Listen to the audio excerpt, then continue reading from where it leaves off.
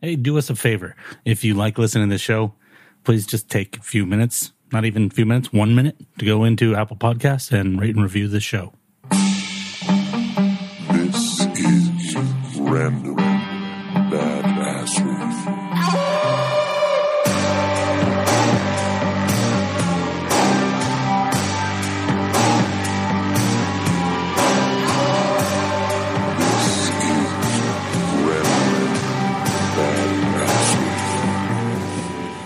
I mean, I love when I have like something burning to talk about where I'm just, something that's always on my mind. That's always fun. But then there's the times like this week where I'm like, oh, what have I, I feel like I've been all over the place. What have I been focused on? Is there one central thing? So I always sit down, usually the day of before we record, and try to like brainstorm like things. And then usually within 5 minutes, I find something and I'm like, oh, okay. So I dig into a little bit more and I'm like, oh, okay. I'm really into this idea now. Huh. So that's always like a fun adventure where it's like, sometimes I think we are like our brains are like butterfly nets sometimes, we're just grabbing stuff and you don't know what you have till you look in the net and you're like, oh, I grabbed that. I guess I grabbed that. I didn't realize that. Sure. So this comes from, there's an article on Farnham Street. I've mentioned Farnham Street before. Highly, highly recommended website for reading about mental models and thinking and that kind of writing. Mm-hmm. He also has a really good podcast as well. I think it's called Knowledge Project. And this article is called "Do Something Syndrome." And essentially, I'm just going to read the quote and then you'll understand. So he says, "Movement offers shelter from failure. When you're in motion, you feel like you're doing something. We convince ourselves that as long as we're in motion, we can't fail. As long as we're doing something, anything, failure can't really find us." So that's kind of the idea that I wanted to talk about. I want to talk about this idea of something we've touched on before with busy work, but go beyond that, like this idea of like, do something, always be doing something because, we fool ourselves into thinking that that's progress. And sometimes it's just being on a treadmill. Sure. Totally. I have perfect and tangible examples of that too. Go for it. That's what you're here for, man. So I work in the world of golf, and I'm pretty neck deep. I'm also pretty obsessive about the game and the fundamentals of the game and all this kind of stuff, right? And I hear people come to me and say all the time, hey, Lam, I practice, 10, 20 hours a week and I don't seem to get any better. I just keep practicing and practicing and practicing and I don't feel like I'm making any progress, even though I feel like I should be. I feel like with the amount of work that I'm doing and the amount of time and dedication I put in, that I should be getting better. And my retort always to that is, you could work 80 hours a week at the wrong thing and you're still not going to get any better because you're doing the wrong damn thing. Mm-hmm. And you're just reinforcing the bad habit over and over and over and over again, to the point where trying to make progress actually becomes progressively more difficult because you're so locked in the habit of bad. That's where people misunderstand that 10,000 hours thing with Malcolm Gladwell, mm-hmm. which I think at this point, because it's been so screwed up, he wishes he never wrote it. Sure. I think it was in Outliers. That was the book that it was in. But what he says in there is it's deliberate practice. Yes. And that's very, very different. A violinist can just kind of play around with the violin, or they can have a purpose. Like, I'm gonna learn all of Bach. Mm-hmm. Okay, so I need to learn. Okay, focus on today. I'm gonna do 4 hours. I got to get that part right. That kind of practice is very different than I played for 4 hours, and I can give a very good example of that. I've been playing guitar since I was like 13 or 14, and I'm 42 now.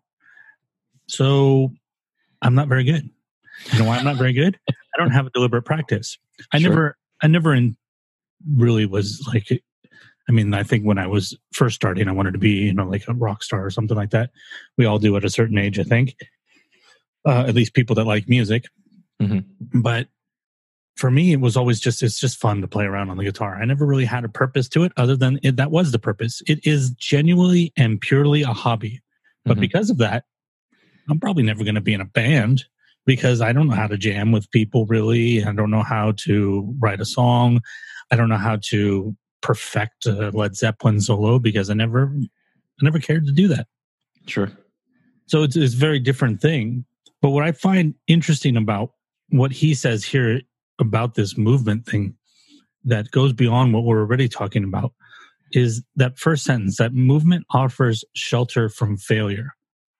So beyond even like not practicing deliberately or not focusing on something deliberately or paying attention to the deliberate purpose of our actions, we can actually use this idea of movement as a place to hide.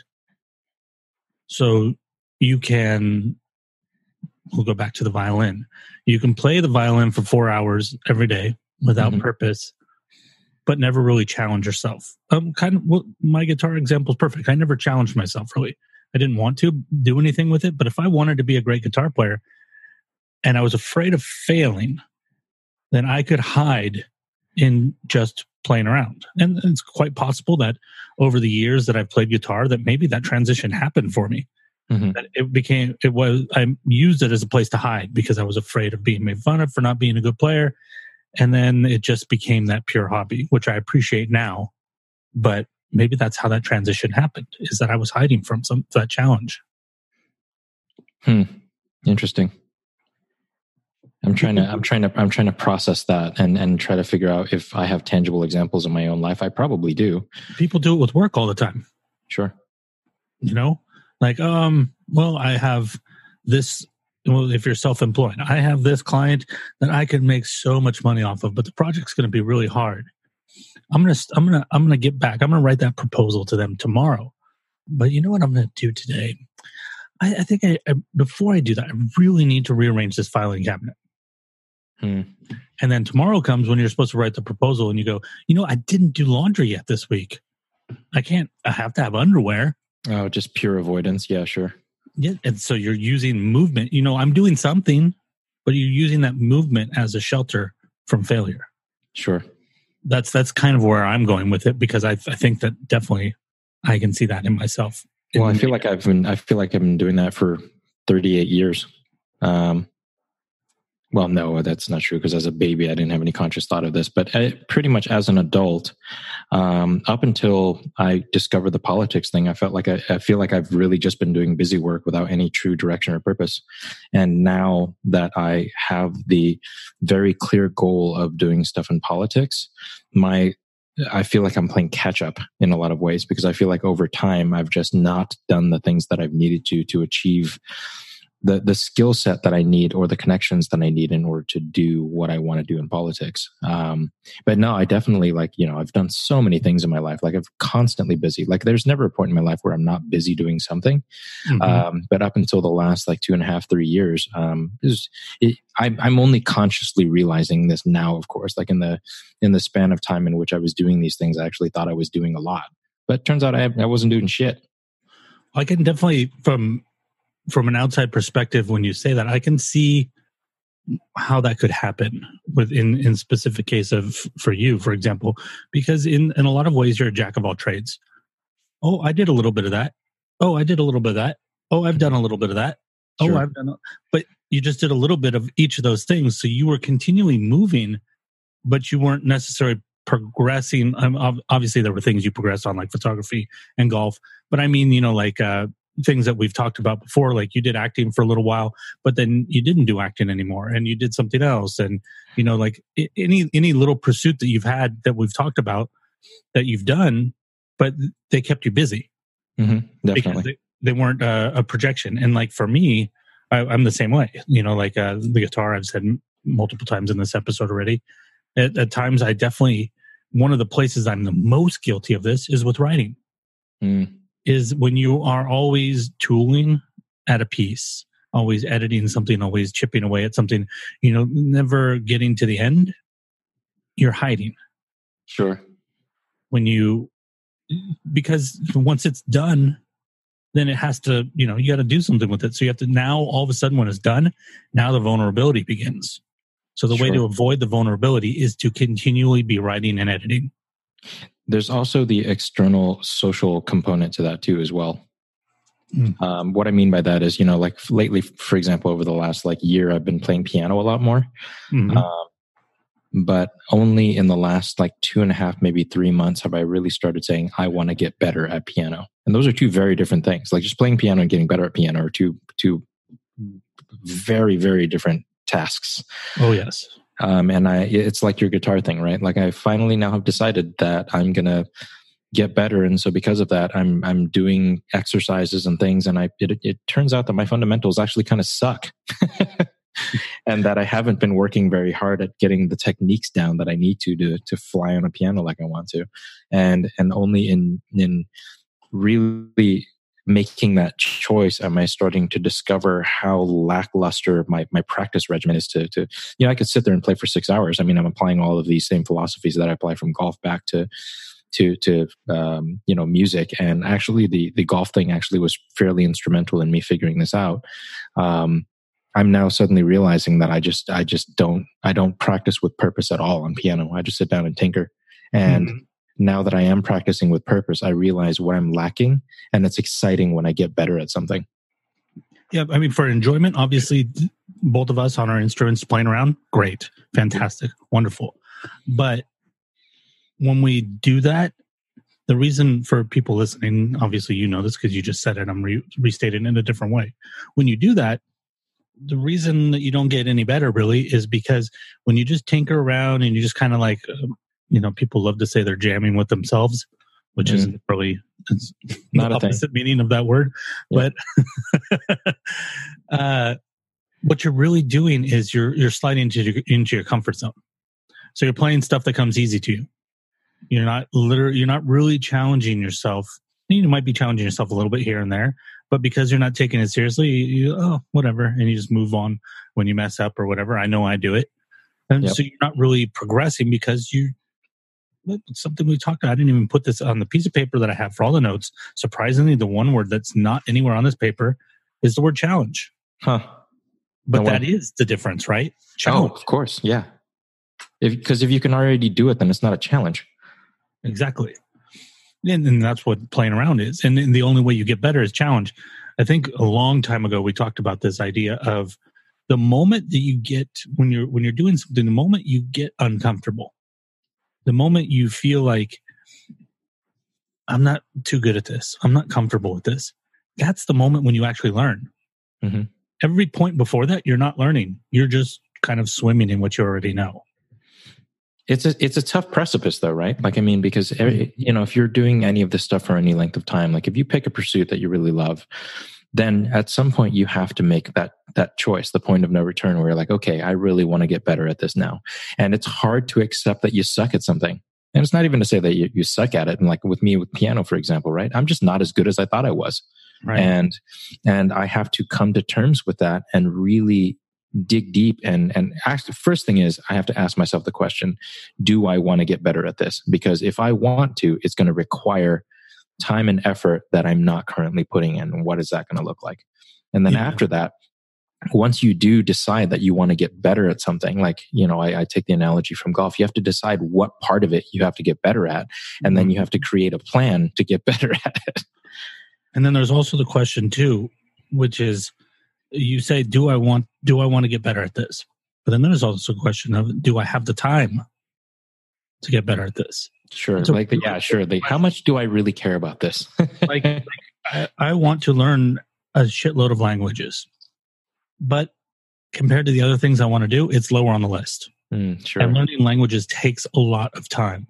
Sure. So that thing, yes, I definitely want to do that, but not as much as I want to do everything else that's above it on the list. Sure. And that's something I think that we get confused. And that's where I know that I didn't even think about this at the time, but that's another way that I've hidden in that idea of movement is, I want to do this. I want to do this. I want to do this. I never considered rankings. So I never made anything a priority necessarily. So it's like, yes, I want to learn. We'll say, I want to make sure that I learn more in French than I learned in high school. So I'm gonna do Duolingo, and I want to get better at the guitar, and I want to write, and I want to read more, and I've done this before, and I put all of these things on my list for the day. Make sure you do this for at least a half hour. Make sure you do this for an hour.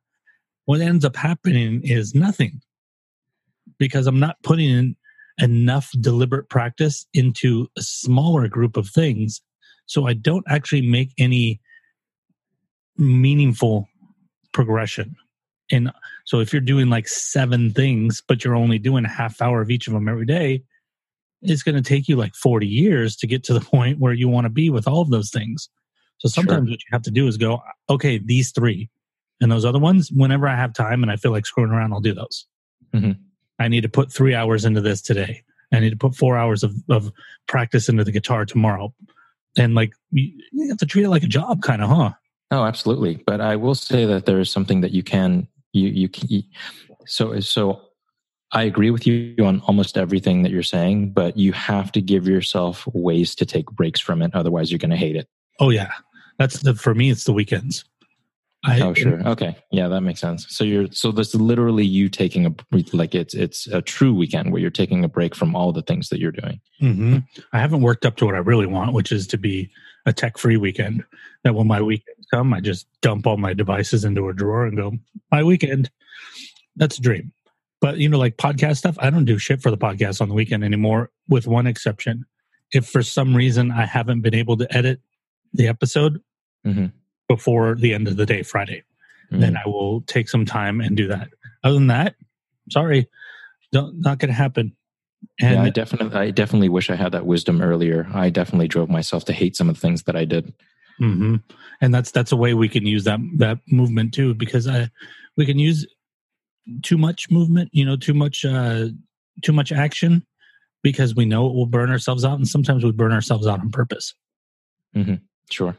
Like, oh, I know I'm going to give myself this strict schedule because I'll feel good about myself for having tried this strict schedule, but I know I won't have to keep it up very long. Let's be honest. People do that with the gym memberships every January.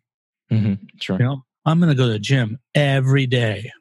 And then I'm going to go to the gym every week. And then it's like, I guess I'll just pay that and then cancel it. But that's about right. But you're taking those things on with the knowledge that you're going to burn out because you set yourself up with too much. And you know that. Maybe not on a super conscious level, but you know it. But I think something that people have to be conscious of when they're talking about this kind of thing, though, is that you have to, for lack of a better way of saying it, I feel like tension is a killer.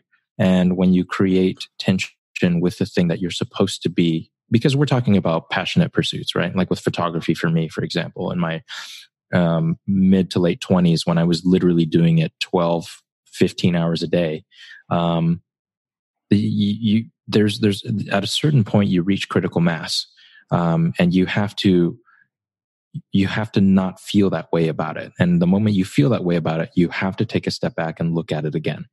Yeah, there's a delicate balance, which is very hard. Sometimes you have to ping pong between the two until you find the sweet spot. But it's between challenge and chore. Yes. Once something becomes a chore, you're actually. Yeah, dude, then you're screwed. There's nothing you can do at that point. That's a great way of putting it, actually. And that's literally when I would put like those, I'm going to do these things every day. What I was doing was giving myself things that were going to be chores in a month. Because it was so strict of a schedule. I don't know if you remember this, but this was a long time ago before this podcast. There was this app that I had told you about that was kind of like a timer. So it would go like... yeah. Huh? But it was like a continuous timer for the whole day. So it'd be like bing. And then when that thing would end, say it was a 1 hour thing, and then it would go off, and then it would be like 10 minutes. And I'd take a 10-minute break, and then it would go bing. And then I'd have to jump into something else. And each of those timers had a name, like for the task. And I would just jump between those all day. And I was super productive for a pretty good amount of time. We'll say 2 weeks maybe. But then I just fried. Because I had no control of my day. I'll try to find out. I don't even know if that app exists anymore since, Apple did that when they upped the bit requirements for apps. Some apps did not come into modern apps, so it might not be available anymore. I think it was called... I totally remember what you were talking about, though, because I started using it for a while and I felt the same way about it, but I didn't have the heart to tell you that I hated it. It was something with numbers. It was like 30... Yeah. 30-10 or 20-40, something like that. I don't remember. Yep. If I can find it, it'll be in the show notes. If not, then you guys will know that I have no idea. I'm doing show notes a little bit differently. I'm going to go back and redo all the show notes for all the old episodes too. What I'm trying to do is sorry guys, tangent, but this is a good time to say it. I'm going to put time markers so you have a general idea of where topics, these shorter episodes that we've been doing, it probably won't be as much as the 2.5 hour episodes we did before. But, if we talk about fear for like 30 minutes, I'm going to, I'll put the time that it starts. Then when it jumps to another topic, I'll put that time.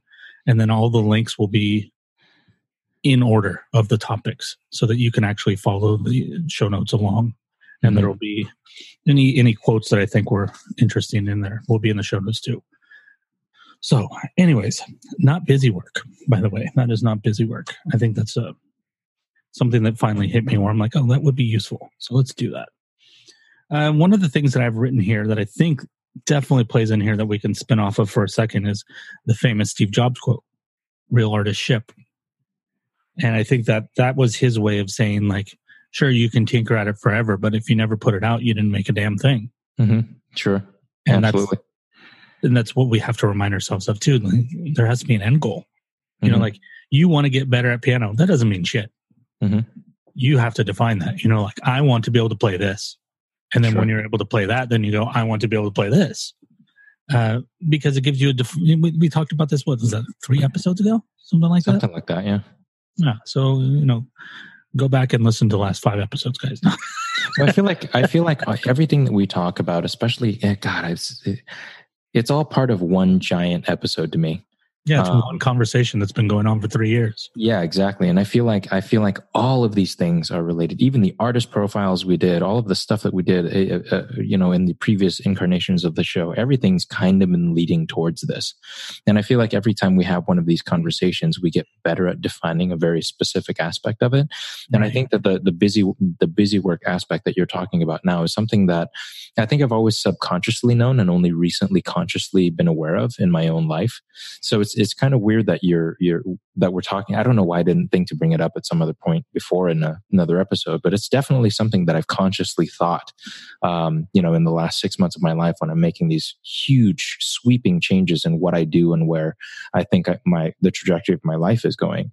I've actually had to consciously think about, you have only so many hours in the day, and it's the only resource that you can't get back.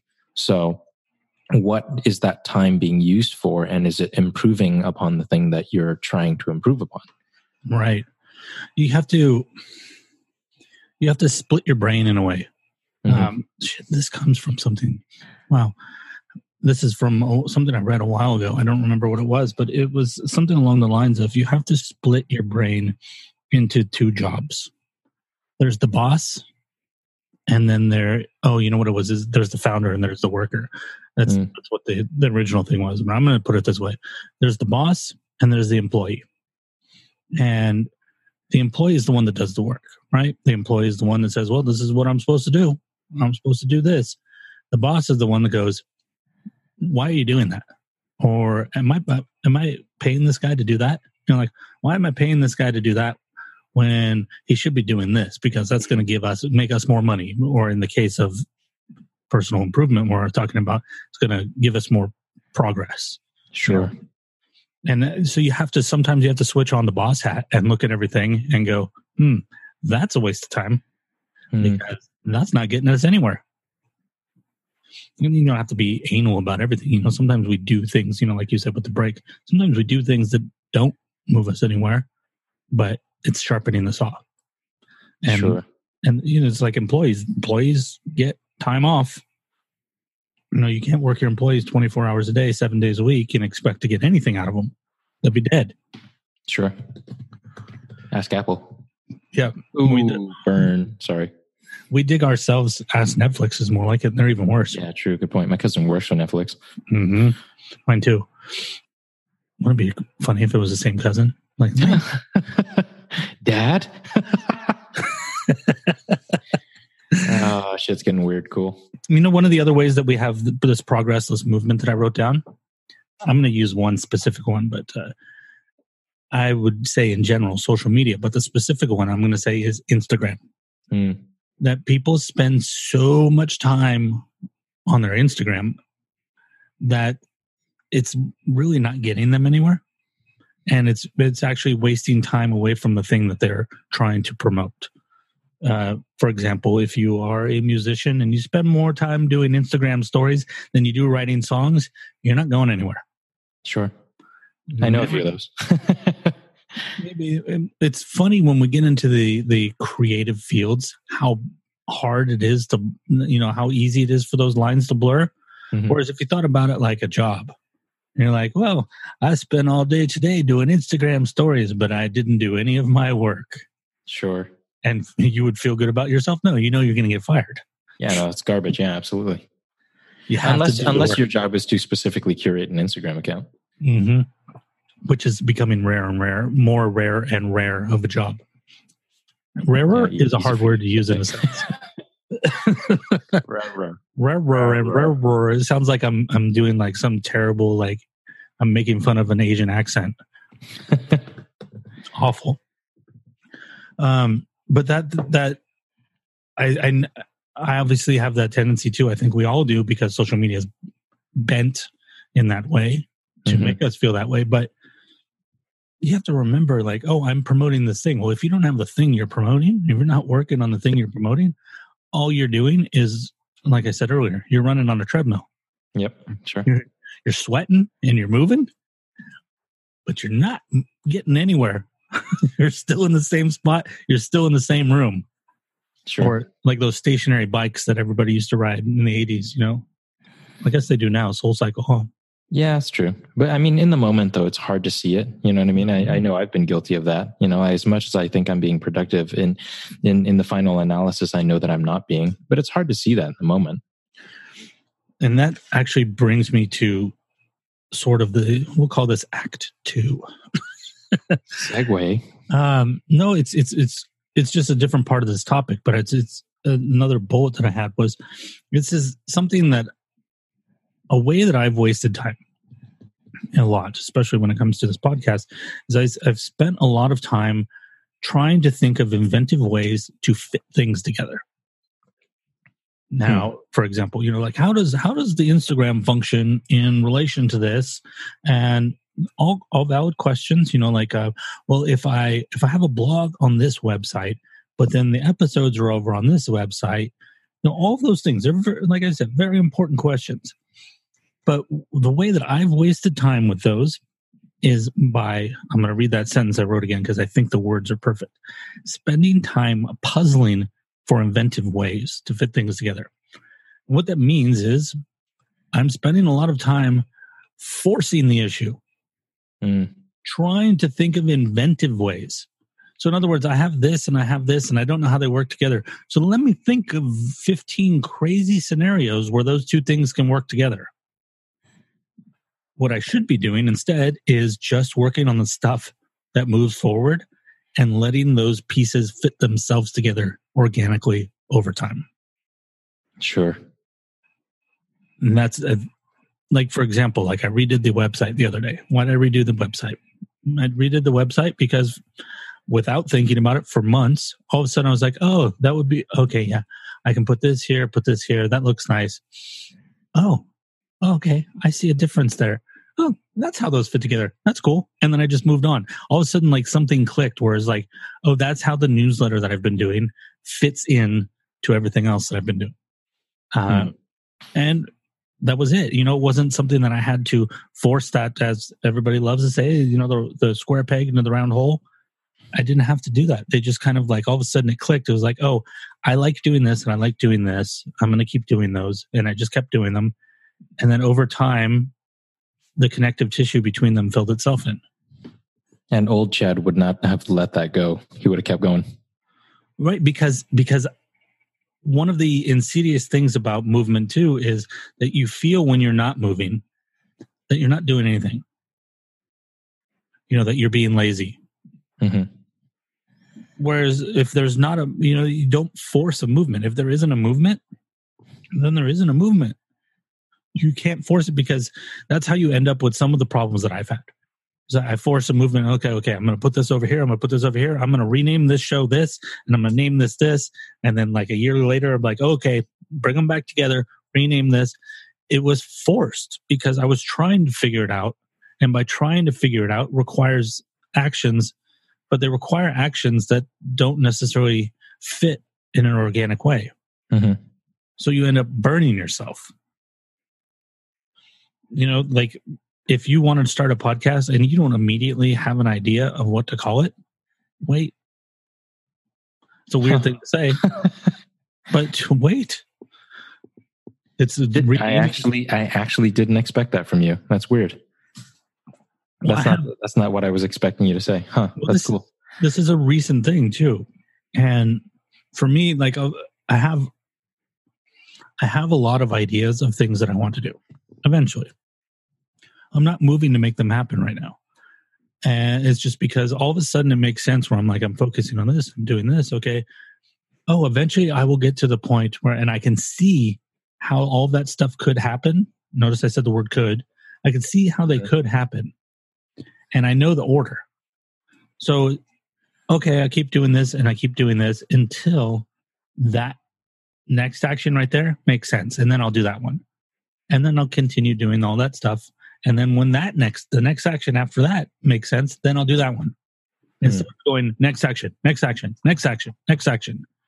You just end up destroying yourself. You compartmentalize yourself. Sure. You know where I think I learned it, and I didn't realize it at the time, is when I brought you are Lamb. I almost said your name. When I brought Tom into this show as a regular, I stopped doing guest episodes. And I didn't stop doing guest episodes with the intention of never doing them again. Obviously, I've done 3 since Tom joined the show. Mm-hmm. Actually, maybe 4. Doesn't matter. But I stopped doing them because I realized I need to focus on this.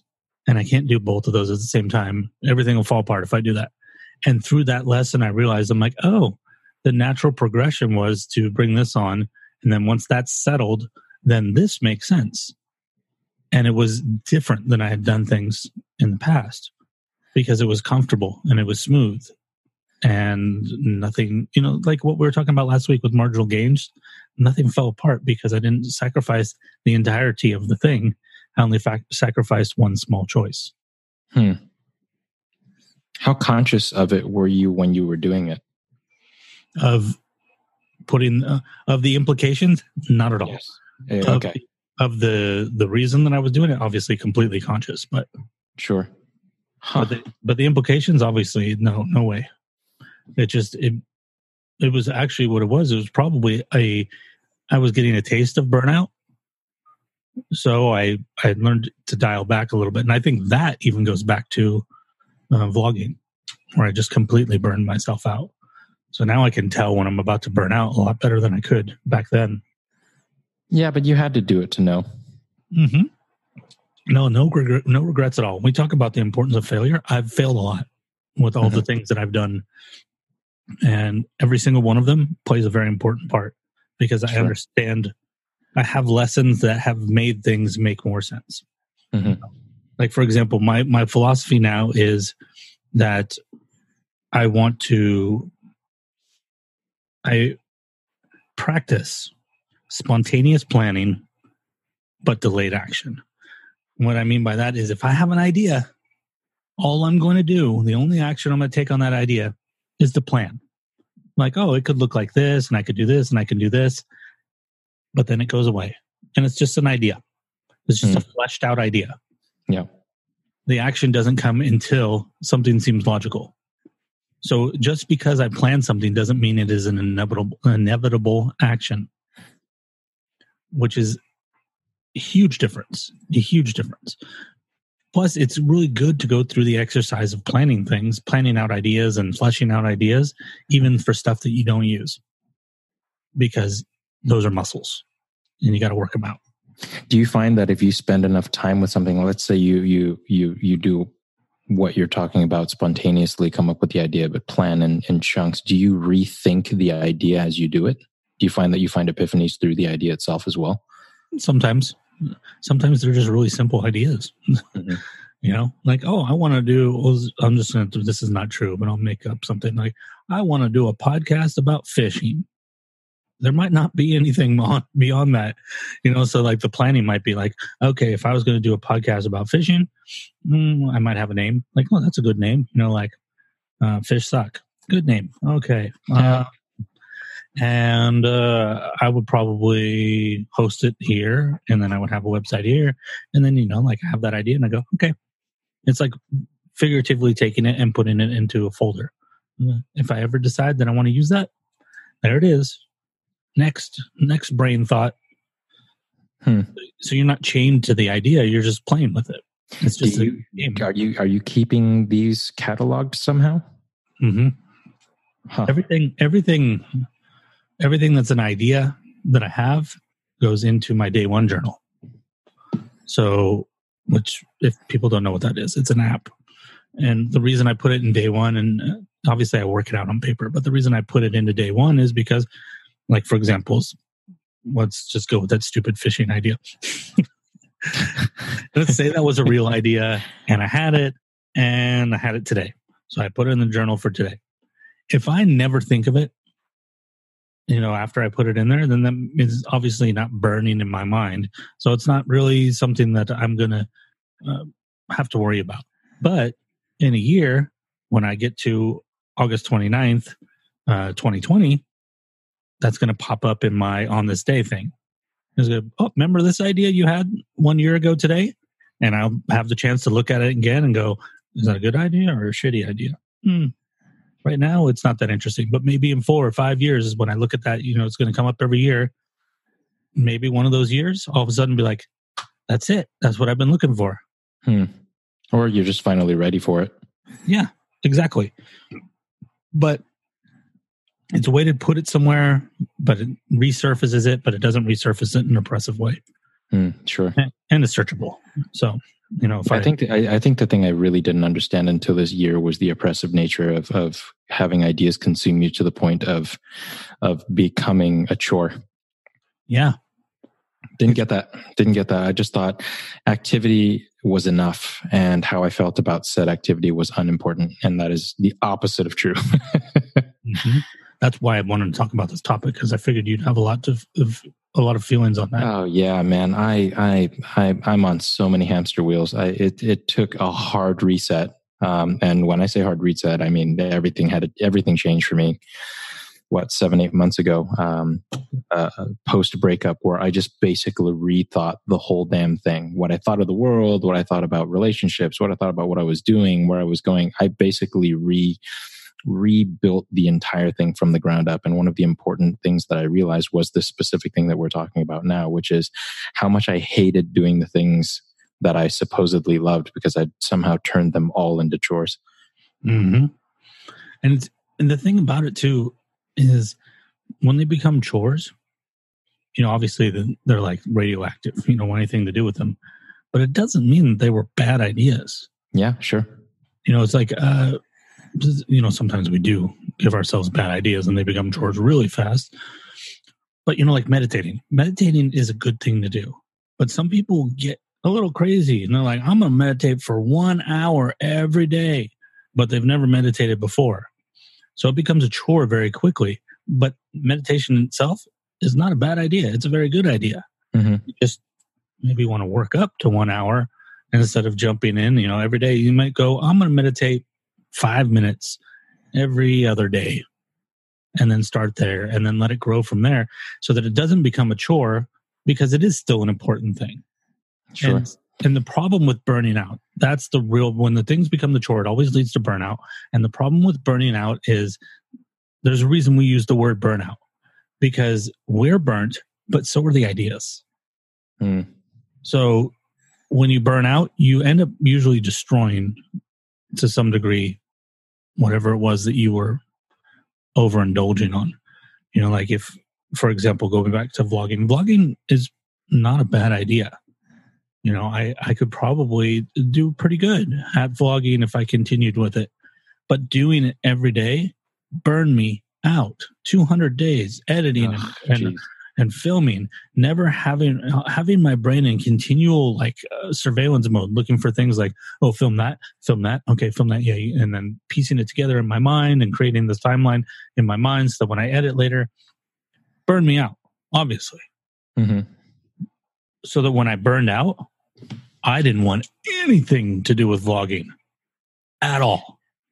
I have an interesting perspective on that too. It's not just the burnout factor, because sometimes, how do I put this? So photography, same idea. I turned it into a business, and in turning it into a business, it taught me how to hate it. Mm-hmm. So it's not just a specific thing. It's how you may potentially do a certain thing too.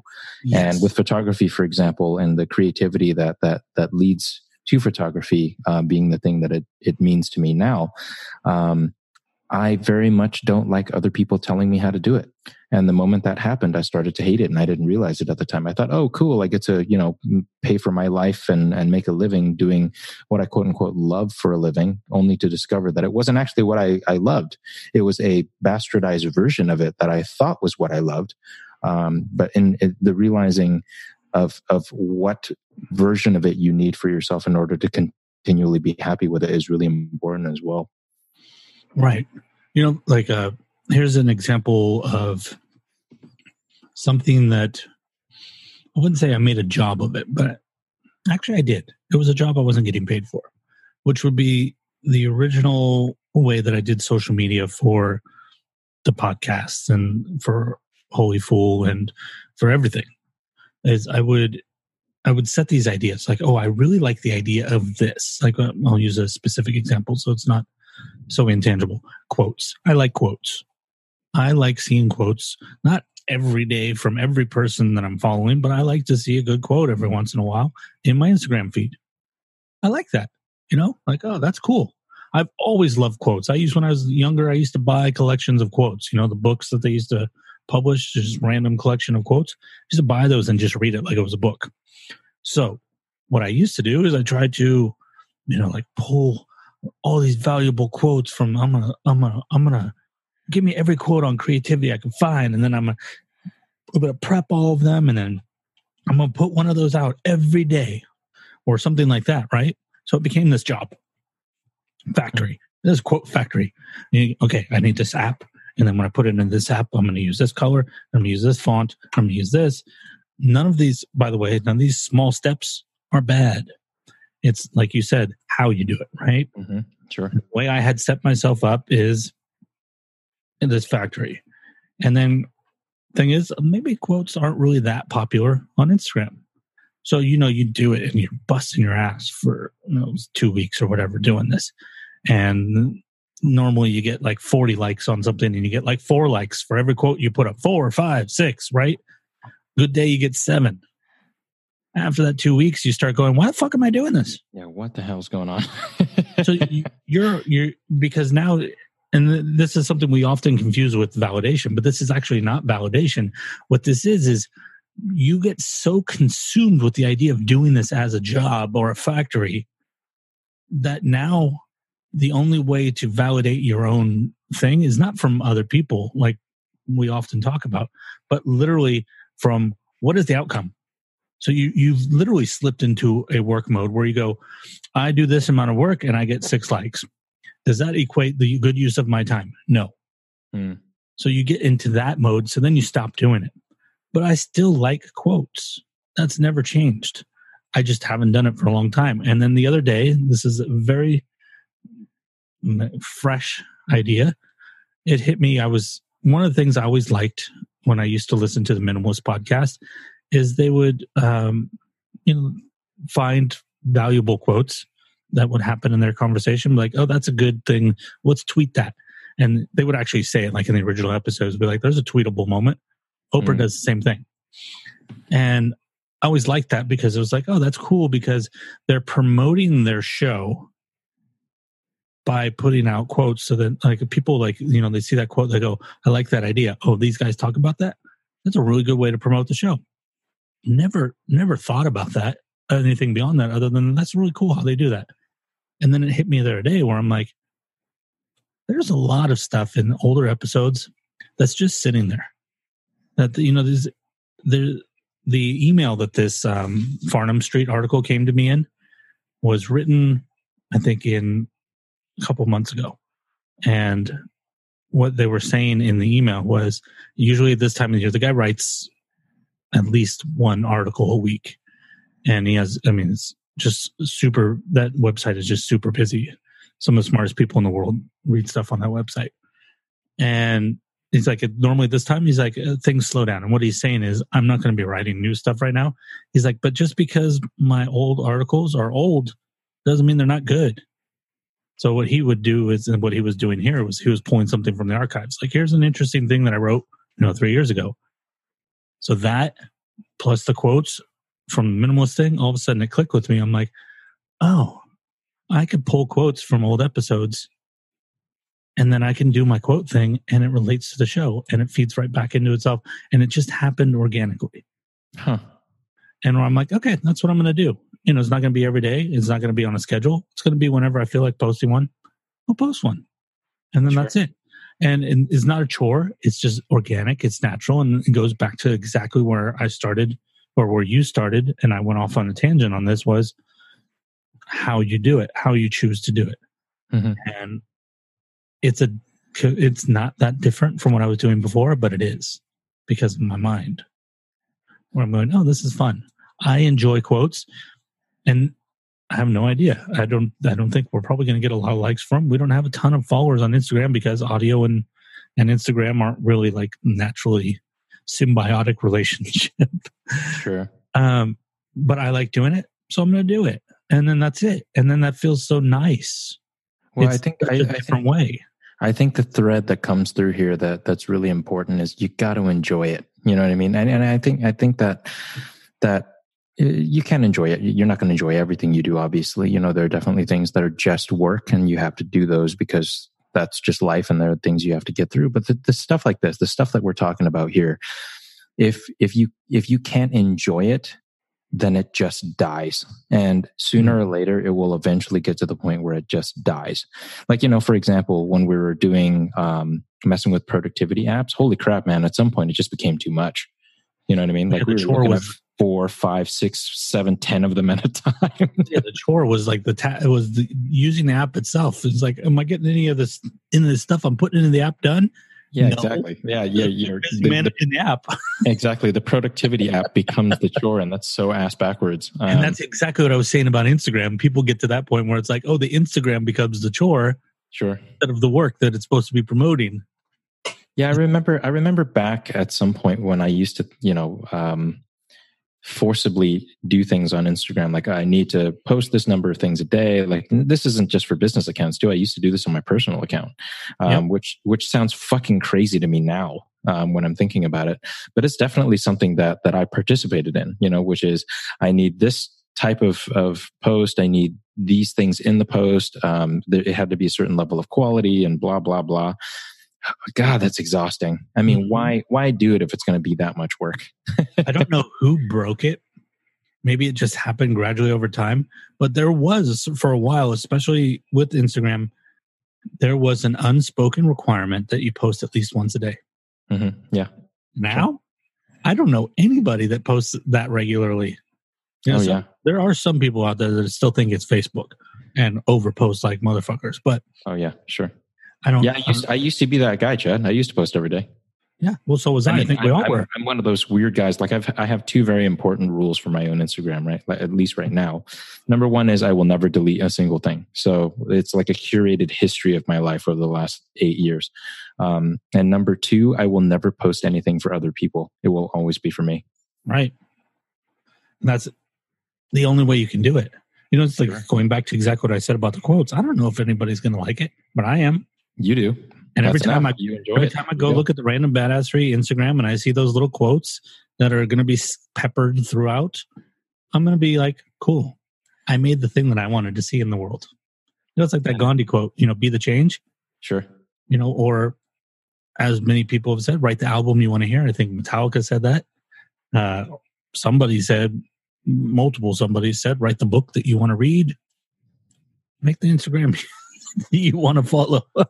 Sure. Oh man, That's a good way of putting it, actually. Like, I mean, I will say now that, I mean, I haven't consciously thought that up until this moment, but like the Instagram that I have now is the Instagram I would follow. Like this Right. is a kind of person that I would be friends with. Right. Well, I have a secret Instagram that nobody knows about, and I post stuff on there that it just suddenly it's like, actually I only have one post on there so far, but like for example, I always was more interested in strange titles for things because I get to that caption and I'm like, I don't have a caption. So I always used to put strange things, and people would always think it was strange that I put up a strange name for something. You know, like I think I put up like a black and white picture one time. This is years ago of a can of tuna, and I thought it was a cool looking picture. Nobody else in the world thought it was a cool looking picture. I don't remember what it was, but it was a joke about something in the picture that if you paid really, really close attention and like read something on the label of the tuna can, that it was, I thought it was funny. Nobody got that. Nobody. But I stopped doing it because of that. I don't have a personal Instagram, but that's stupid. Yeah. You know, like that's the way I do things. That's how I want to do things. I had the one picture. I'm not going to tell everybody what this Instagram is because I want to see what happens if nobody knows what it is. But I had a picture of something that I really liked, and I named it. And then I looked at it, and I was like, I named it because I'm like, it kind of looks like that. I've told before, I like taking pictures of inanimate objects. It's a photo of an inanimate object, and I looked at it. And I'm like, but it made more sense if it was upside down. So I turned the picture upside down. And then that's the picture. And I don't really give a shit because nobody knows. I think I have 0 followers. And I don't care because I'm not doing it for that. I'm literally doing it, like you said, as a place to archive something. I'm literally not trying to promote it. Sure. Because I don't want a personal Instagram. I don't want that. I don't want a personal social media at all. But because of that, now all of a sudden I'm freed to just do exactly what you said. Play. Which is whatever the hell you want. Exactly. I think that's a good lesson. It's so liberating though, isn't it? Like, I mean, it's so weird how I've been on Instagram for 8 years now, I think. And I didn't realize how to have fun with it. And this is, by the way, not just 8 years of my own personal account, but 8 years of like 20 different business accounts, like a couple of different personal ones. Dude, it's ridiculous. The number of Instagrams I curate is shocking. But I didn't have fun with it until now. And it's not even that I didn't want to have fun with it before. It's that what I thought was fun was not fun. It was validation. You were on the treadmill. Absolutely. And that validation was not just an outward thing looking in, but a way of creating a sense of self-value as well. Am I doing cool enough shit? And does it look cool enough? That's exactly. So horrifying. Like now that in thinking about it for what it is, like it's so horrifying to me. Well, you know, like there's a phrase that gets thrown around about social media a lot recently. The highlight reel. I'm sure you've heard it. Sure. Yeah. A highlight reel. I don't think that's exactly true. I think that that's a component of some people, what they do. But I think what we're really doing is we're curating an image. Sure. This is how I want to look. This is how I want the world to see me. This is how I want the world to see me. Yeah. Like this is who I want the world to think that I am. Right. Which might not include personal highlights. That's why I say, you know, the highlight reel thing is not exactly accurate because it doesn't apply to everything. But the image does. Sure. They're like, when they go to this page, I want them to think this. So that's what you know, like you see people doing it and they do it properly for a good effect. There's a reason for, you know, like if you're a model, obviously you want to put up the pictures where you look hot. Sure. Because that's the image you want to curate is I am an attractive model and you want to take my picture. That's a good thing. That's a good use of that. But, you know, if it's just your Instagram, why are we curating images of our personal selves? Like, I want my friends to think I'm cooler than I am. Like, it's literally your friends that are following. Sure. They know who you are, dude. Like they've seen you in pajamas. It's going to be fine. Yeah, they know you're a huge dork. They know you eat ice cream out of the box. It's fine. But I will say that there is a secondary aspect of that, and the fun aspect for me, right? Like, I'm a photojournalist and I love photojournalism. So more often than not now, anytime you see something on my Instagram, it's probably going to be photojournalistic in nature, even if it's not entirely, even if the image itself isn't purposeful that way. There's a sensibility to my images now that comes from an honesty about enjoying the process of being a photojournalist. Well, you're not necessarily curating an image; you're making a statement. Yeah, absolutely. And those that's a better way to put it. Yeah. The statement you're making is, this is what I believe in. Mm-hmm. Oh, yeah. Huh. I've never heard someone put it that way. Thank you, Chad. Well, that's, it's muddy when we talk about, especially social media, because the things that are good, or I should say, the things that are bad in some ways are also good. Sure. And that is a good way to make a statement about, what you're saying is, this is what I believe. And that's what you want to project out. That's not a bad thing. That's a very good thing. Mm-hmm. But first, you have to understand what you believe. Oh, yeah, sure. Some people don't. And that's not a judgment of them, because no, of course not. I'm the reason I don't want a social one, a personal one, is because I don't know what I want on it. And I don't want to be involved in all of that thought process because it's not important to me. Working on the random badassery one's important to me. So in a way, I'm making a statement by saying podcast is more important to me than my personal one. Mm-hmm. So I don't have one.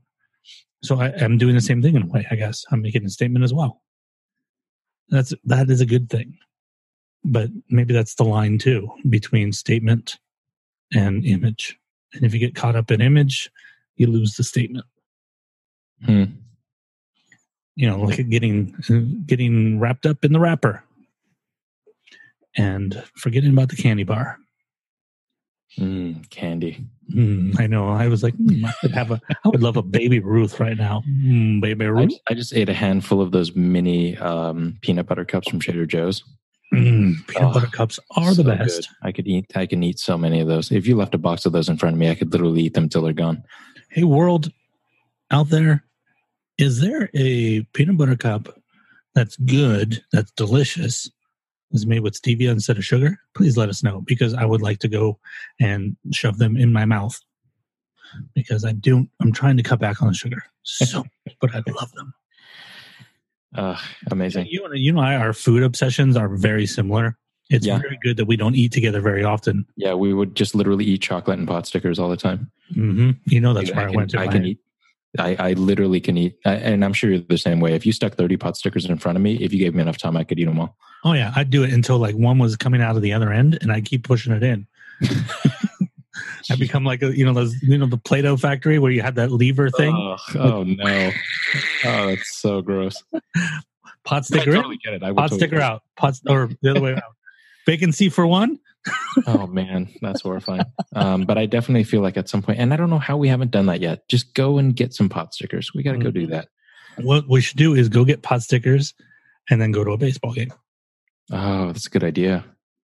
Or if we go to a Giants game, we can go to Chinatown and get some of the best pot stickers in the world. I know a place.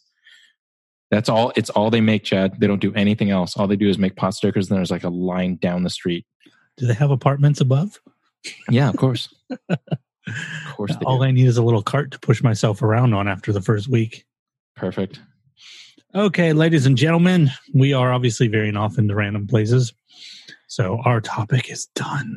That was a good one. That was a very good one. Yeah, I liked that. It's because it's something that I've thought about before, but I've never vocalized that way. And only because it took me so long to get to it. And the idea has slowly been evolving into what it is now, which is the final realization as to how to do these things without making them become chores. That's a really fine line. You can get right up to that line and enjoy something, and then just step over it without knowing it. Mm-hmm. It's like a Geiger counter. It's like the little arrow is just kind of shaking. And like, is it over the line? Is it not over the line? I can't tell. Keeps so moving. It just keeps moving. Yep. I'm just going to say out loud to everybody listening, I'm really enjoying these more focused episodes. I think they're more satisfying. Mm-hmm. You guys are too. So if you would like to support me on the working on these shows, please go over to patreon.com/Holyfool Productions, where you get some bonus content. Lots of bonus content. I'm almost up to, I think, 100, almost at 1,000. Almost up to 100 posts. And you'll get bonus with the guests, bonus time with the guests. And the David Knight one, I think, was half hour. So if you'd like to keep up with Mr. Lamb, where can they find you, sir? They can go to The Vacant Room on Instagram. I am there. And I have a new one that I'm going to be... it's kind of like your project. I haven't quite told anybody yet. I found it. Yeah, I don't know how you found it, by the way. I'm a ninja. You're ridiculous. But yeah, it's in existence already, but I'm not promoting it yet because I haven't quite figured out what it is yet, but it's getting there. Give it time. Give it time. Like you said. Organically. Yep. Learning the lessons. Yep. That's all we do is screw up and learn and screw up and learn and screw up and learn. And eat pot stickers. And eat pot stickers and apparently poop. Oh, God. It's like human centipede. It's so specific. If you guys want to follow Latte and look at pictures of my dog, I think he would enjoy that if he was a human. He's not, but I would enjoy it. He is Latte Like to Drink, all one word on Instagram. And of course, you can follow Random Badassery, all one word, on both Twitter and Instagram. Check out those quote things I was talking about. I did one already. And of course, the most important part for me to point out, if you liked this episode, or at least part of it, maybe you didn't like the poop talk, but if you liked everything up until that point, hit that star in Overcast, because we want to stay in most recommended, or the competition there is stiff. It really is. And share this episode with somebody if you enjoyed it. Start a conversation. And of course, if you are the most generous of souls, which so far nobody has been this generous. Such a fucked up thing to say. But it's the truth. Go over to Apple Podcasts and rate and review this show, because maybe one day we'll make it into new and noteworthy. Maybe. Oh man, we'll know we've made it. Yeah. At least a certain. I mean, I still enjoy I don't care if no one's listening. I'd still do this with you. But we'll know we've made it externally if that happens. If we get to 100 reviews on this, is far away from where we are. We get to 100 reviews or 100 ratings. We'll go with 100 ratings. No, we need reviews. 100 reviews. We will film a video of me, Tom, and Lamb. Latte will be there, but he won't be doing this. Stuffing ourselves with pot stickers until we're sick. Oh my God. Have you seen Old Boy? Of course. I've seen both versions. Yeah. So the pot sticker thing. Mm-hmm. Like that's going to be the look on our faces after pot sticker number 40. Well, start getting to those reviews, people. Well, I sounded like Nick Nolte there. A little bit, yeah. Bye-bye, babies. Bye.